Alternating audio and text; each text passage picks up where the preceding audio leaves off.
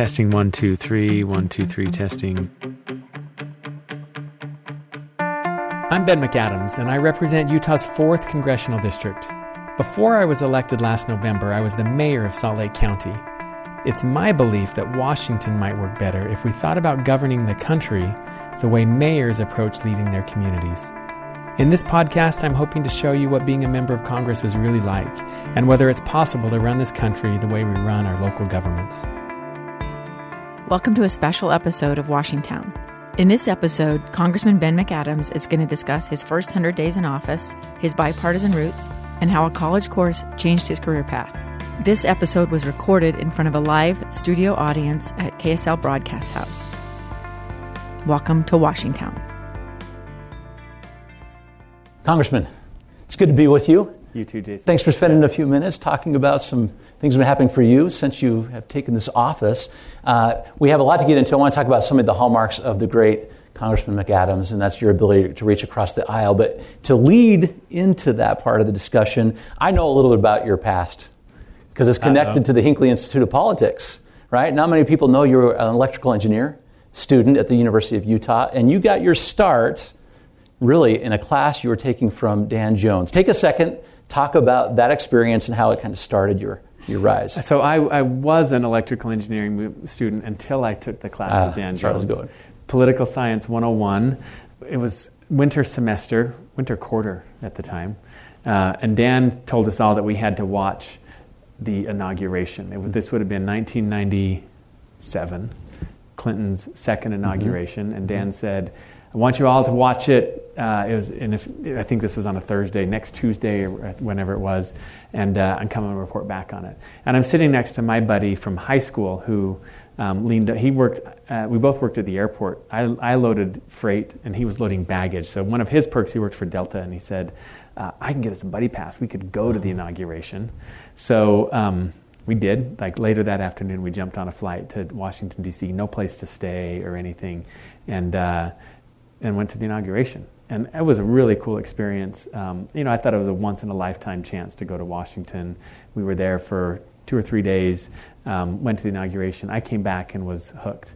And then went and did a Hinckley internship in the White House. Came back from that, did an internship at the state legislature, and soon thereafter left that engineering degree. Yes. We had you after that point, didn't we? Yeah. Hinckley had you for life, which I'm happy about. Hey, before we leave that really great story, I want to talk about that friend that you talked about. Because that friend does not share your political affiliation. No, he's a Republican. So yeah, we'll talk about that because you both had a significant role at the U. So we're getting to bipartisanship here. Yeah. So you've done your homework on this. This friend of mine, Brett Humphrey, was, like I said, friend from high school. He's a Republican. We started getting involved with Hinckley, coming to the Hinckley Institute forums and whatnot. And I got involved with the College Democrats. I was recruited to the College Democrats by Charlie Luke, who's on the Salt Lake City Council now. My friend got involved with the College Republicans. I became president of the College Democrats. He was the president of the College Republicans. And so we started doing a lot of things together. We would do joint fundraisers, joint events. We would... Our fundraiser, we sold umbrellas at the football game to raise money for different things for the College Republicans, College Democrats. But we became, both organizations, we met together all the time. It was forums that we did together, and it was just about dialogue and engaging people. And we would table together, we'd do voter registration together. It was a fun time. Well, I think that maybe was the last time the Republicans and the Democrats both held fundraisers together on campus, which leads to this idea. I mean, tell me how that worked and how that kind of set the stage for your approach, because you're known for this, reaching across the aisle. Tell kind of what you felt about that scenario and how you've kept that going as you become first mayor and now congressman. Yeah. This friend of mine, Brett, we would spend hours. He was in Dan Jones's class with me, and so we would spend hours talking politics of the day and various issues. And I think it was probably where I realized I had a point of view, but he had a point of view that was really interesting. And I felt, we'd read stuff and we'd share articles and we'd talk about it. And I always came away from those conversations, I think, with a deeper understanding, an enlightened perspective. Sometimes I changed my point of view, but sometimes I didn't. But I always felt that my dialogue was enriched by having this conversation with him. And we'd volunteer on campaigns, and I'd be on one side, he'd be on the other. Sometimes we'd actually just go to each other's campaigns. It was just about the experience as much as anything. And it probably was, when I started becoming politically aware, but in a context where my best friend was leading the other side, the opposition. And, I think I came to see that there are good people on both sides. His motives were the same as mine, which is cares about this country, cares about our community, wants to see us do well. And I realized that somebody can have a different perspective, and that doesn't mean their values are different than mine. It's a very good perspective. Let me ask, 100 days in office for you. Have you seen that replicated in your experience in Washington, D.C.?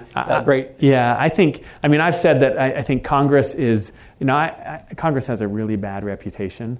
And when I came in and found it worse than I thought. But I also will say I found it better than I thought. So on some of the big issues of the day, it's really frustrating. I think that there is no dialogue. And there's no cross-party there are conversations. I have friends on the other side that I've developed, and we talk about things, but there seems to be no constructive working together to find solutions to this. On the big issues of the day, next to the big issues of the day, actually there's quite a bit of conversation, collaboration, we work together. So, I think that's good and bad. There is bipartisanship, people working together to get stuff done. On the stuff the American people really care about, not so much. Well, explain to us why you think that's the case and what you've observed so far. I think both parties, I would blame both parties. I think both parties are so invested in the next election, and there's always a next election. They're so invested in the next election and what the issue is, what issue will determine the next election. They don't want to give a win to the other side.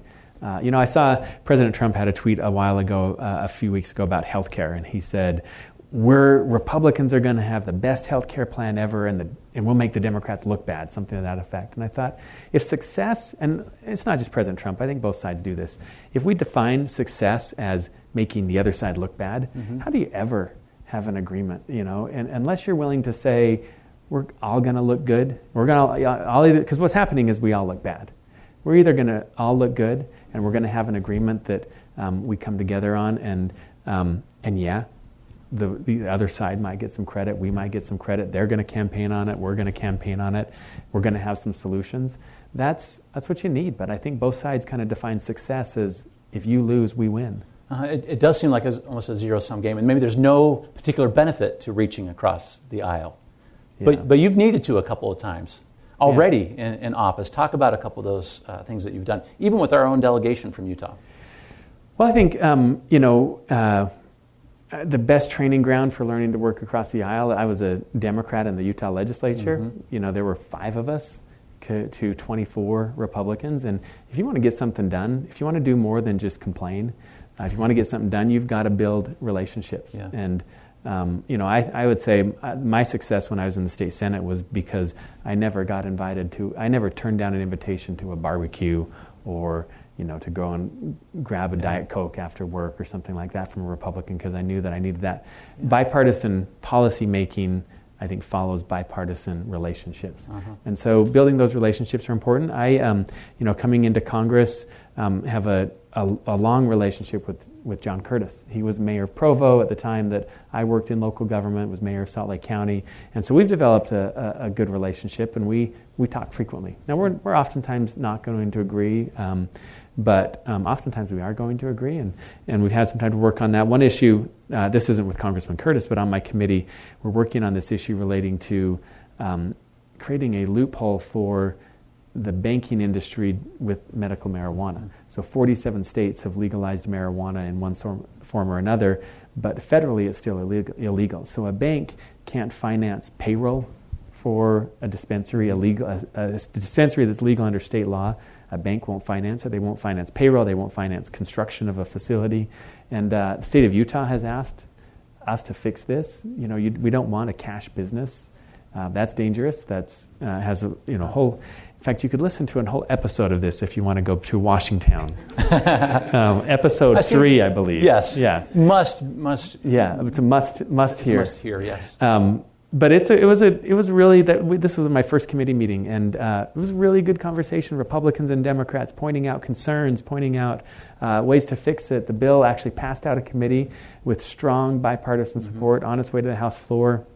I think that we're going to find a way to address this, and it's going to be responsible policymaking, and it's going to be better because both sides were contributing to the legislation. I'm kind of curious about how you're getting to the both sides, because let me just talk about Utah for you, because our sole Democrat representing Utah in Washington, D.C., how are you finding the line where you're not kind of distrusted by both sides, right? Yeah. So, for your Democratic colleagues there, they're expecting a certain thing out of you, but there's a sort of a Utah approach you're going to have to take. How are you finding that line?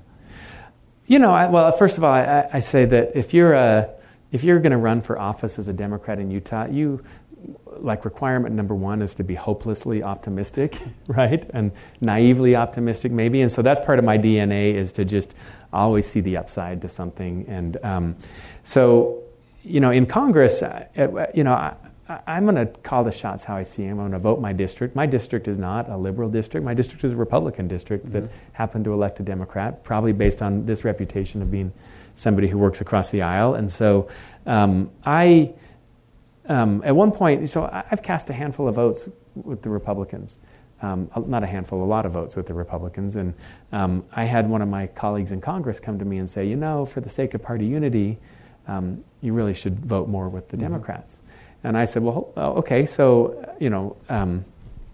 party unity, let's just talk about that. Party unity is actually not a value of mine. I don't think that the country is better off with party unity. I don't think my district is better off with party unity. So we're just speaking different languages here. But if party unity, so it's not important to me, to this party unity concept. But if party unity is important to you, you can vote with me, and we can have party unity if you want to vote and mirror your votes to mine. But I think it's just, I am going to be true to my district that I was elected to represent, true to my conscience, and that will put me at odds oftentimes with my own party. It'll put me, neither, I'm not going to be loyal to the Republican Party nor loyal to the Democratic Party. I think, I hope that people will look at my votes and say that I was loyal to the state of Utah. One of the things you did, I'm trying to think of, it might have been right as you came in office, was you kind of signed up with the Blue Dog Democrats, right? You did that. Explain what it is and why you decided to join that group. So the Blue Dog Democrats is a caucus within the Democratic part of Congress that is, really two principles that we advocate for and we kind of hold together on. It's fiscal responsibility and national defense. And it's those commonalities. So Blue Dogs are 27 Democrats who are like-minded. They are often more mainstream, moderate Democrats like myself. And that's, I've really enjoyed my... I joined Jim Matheson was a Blue Dog Democrat, and former Utah Congressman. former Congressman Jim Matheson.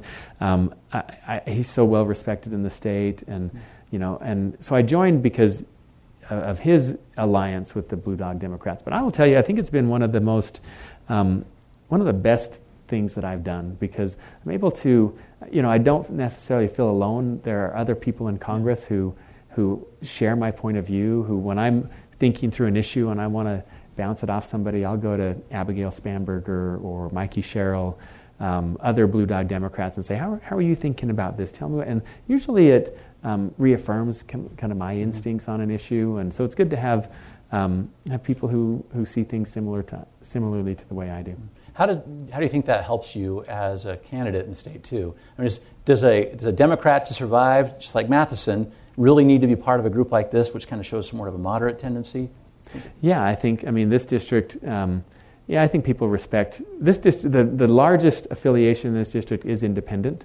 And so I think people want to see somebody who's going to be independent-minded and look at the issues on a case-by-case basis, not hand over our vote to a political party or to leadership, but look at each issue individually and assess whether it's going to be good or bad for the state of Utah. Okay.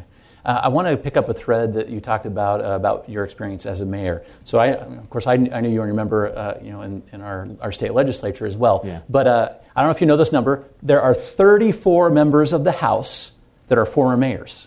I did not know that. That's Really. plenty. So I'm kind of curious. We talk about the states. All governors sometimes say this. Remember, the states are you've heard it, laboratories of democracy, right? Yeah. This is where all that stuff. Tell us why your experience as a mayor, and maybe it's these other ones that you're working with, has made you even maybe more effective as a member of Congress. So, I look at, John Curtis and I have a good friendship, right? And he was a mayor. And we talk about this sometime. I think there's something about being a mayor where our problems can't wait till the next election. We can't play this long game of setting up our opponents and then waiting them out, trying to embarrass them so we have some tricks to use against them in the next election. As a mayor, you got minutes and sometimes days to make decisions on things. You've got to get the snow plowed. You got to cut the grass in the parks. You got to balance the budget. All of those things, if it snowed heavily one year and you got to balance your budget, where are you going to, and so you had to pay extra to clear snow off the roads, what are you going to do about your parks? And you're always adapting, and you got to work with people. You got to work with people who disagree with you, people sometimes who are hard to work with. You got to figure that out. And so there's just something maybe in the DNA or the training of a mayor that is very pragmatic. Mm-hmm. Now, I consider myself a moderate, but I think the other word that I use to describe myself is pragmatic. I think you can be conservative and pragmatic. You can be liberal and pragmatic. I consider myself a moderate but pragmatic. But there's something about just willing to say, okay, here's my position, but look, I'll take 80% of what I want if we can get it done. Versus, I think there are a lot of people who say, I want 100%. I will take nothing if I can't get 100%. And what we're getting in this country right now is nothing. Mm-hmm. Nothing is getting done because you've got some of these purists on both sides who aren't willing to work and to see something from the perspective of somebody else and ultimately just cut a deal.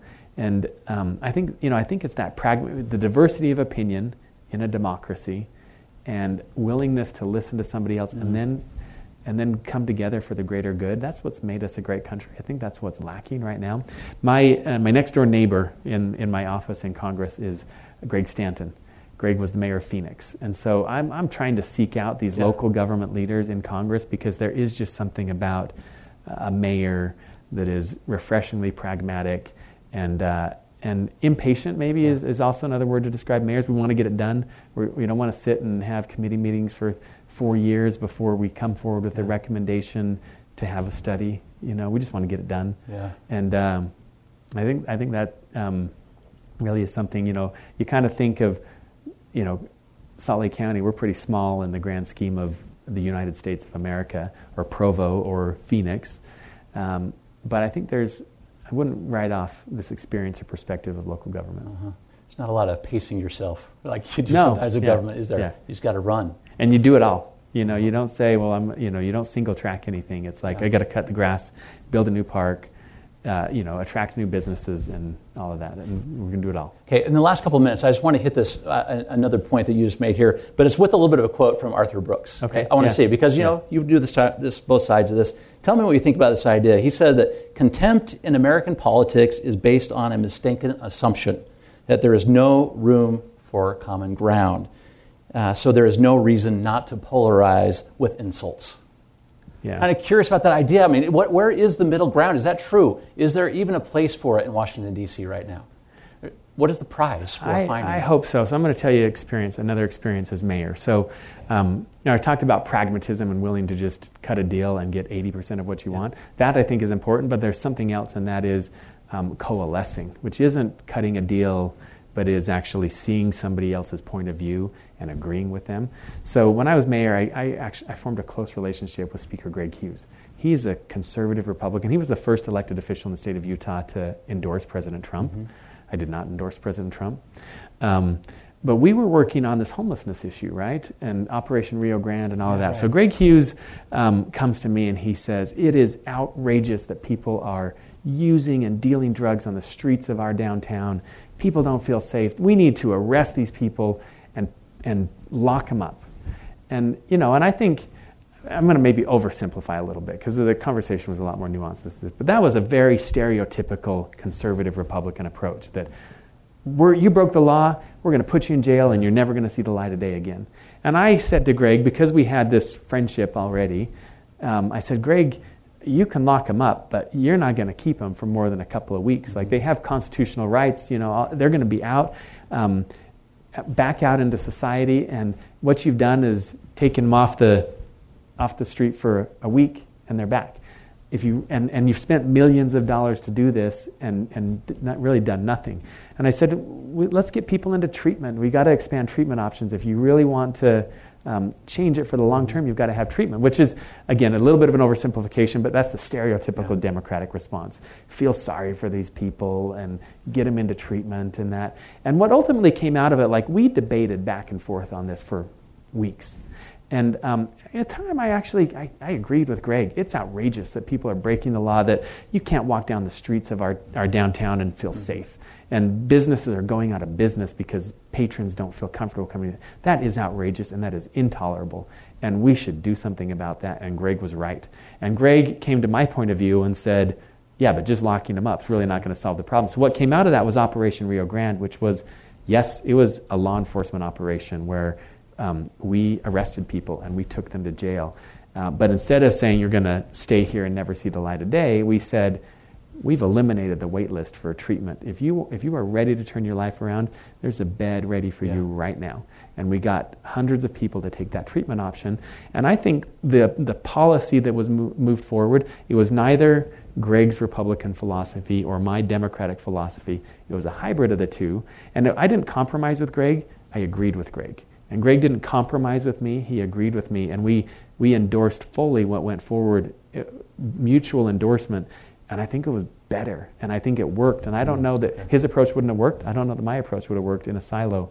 That's what's missing in Washington, is actually, and getting to the Arthur Brooks quote, listening with the goal of realizing that a different opinion may be the right opinion, and I'm going to listen and find something good, and modify my approach. Very good. Very insightful comments. Thank you very much for the conversation. Yeah, thank you.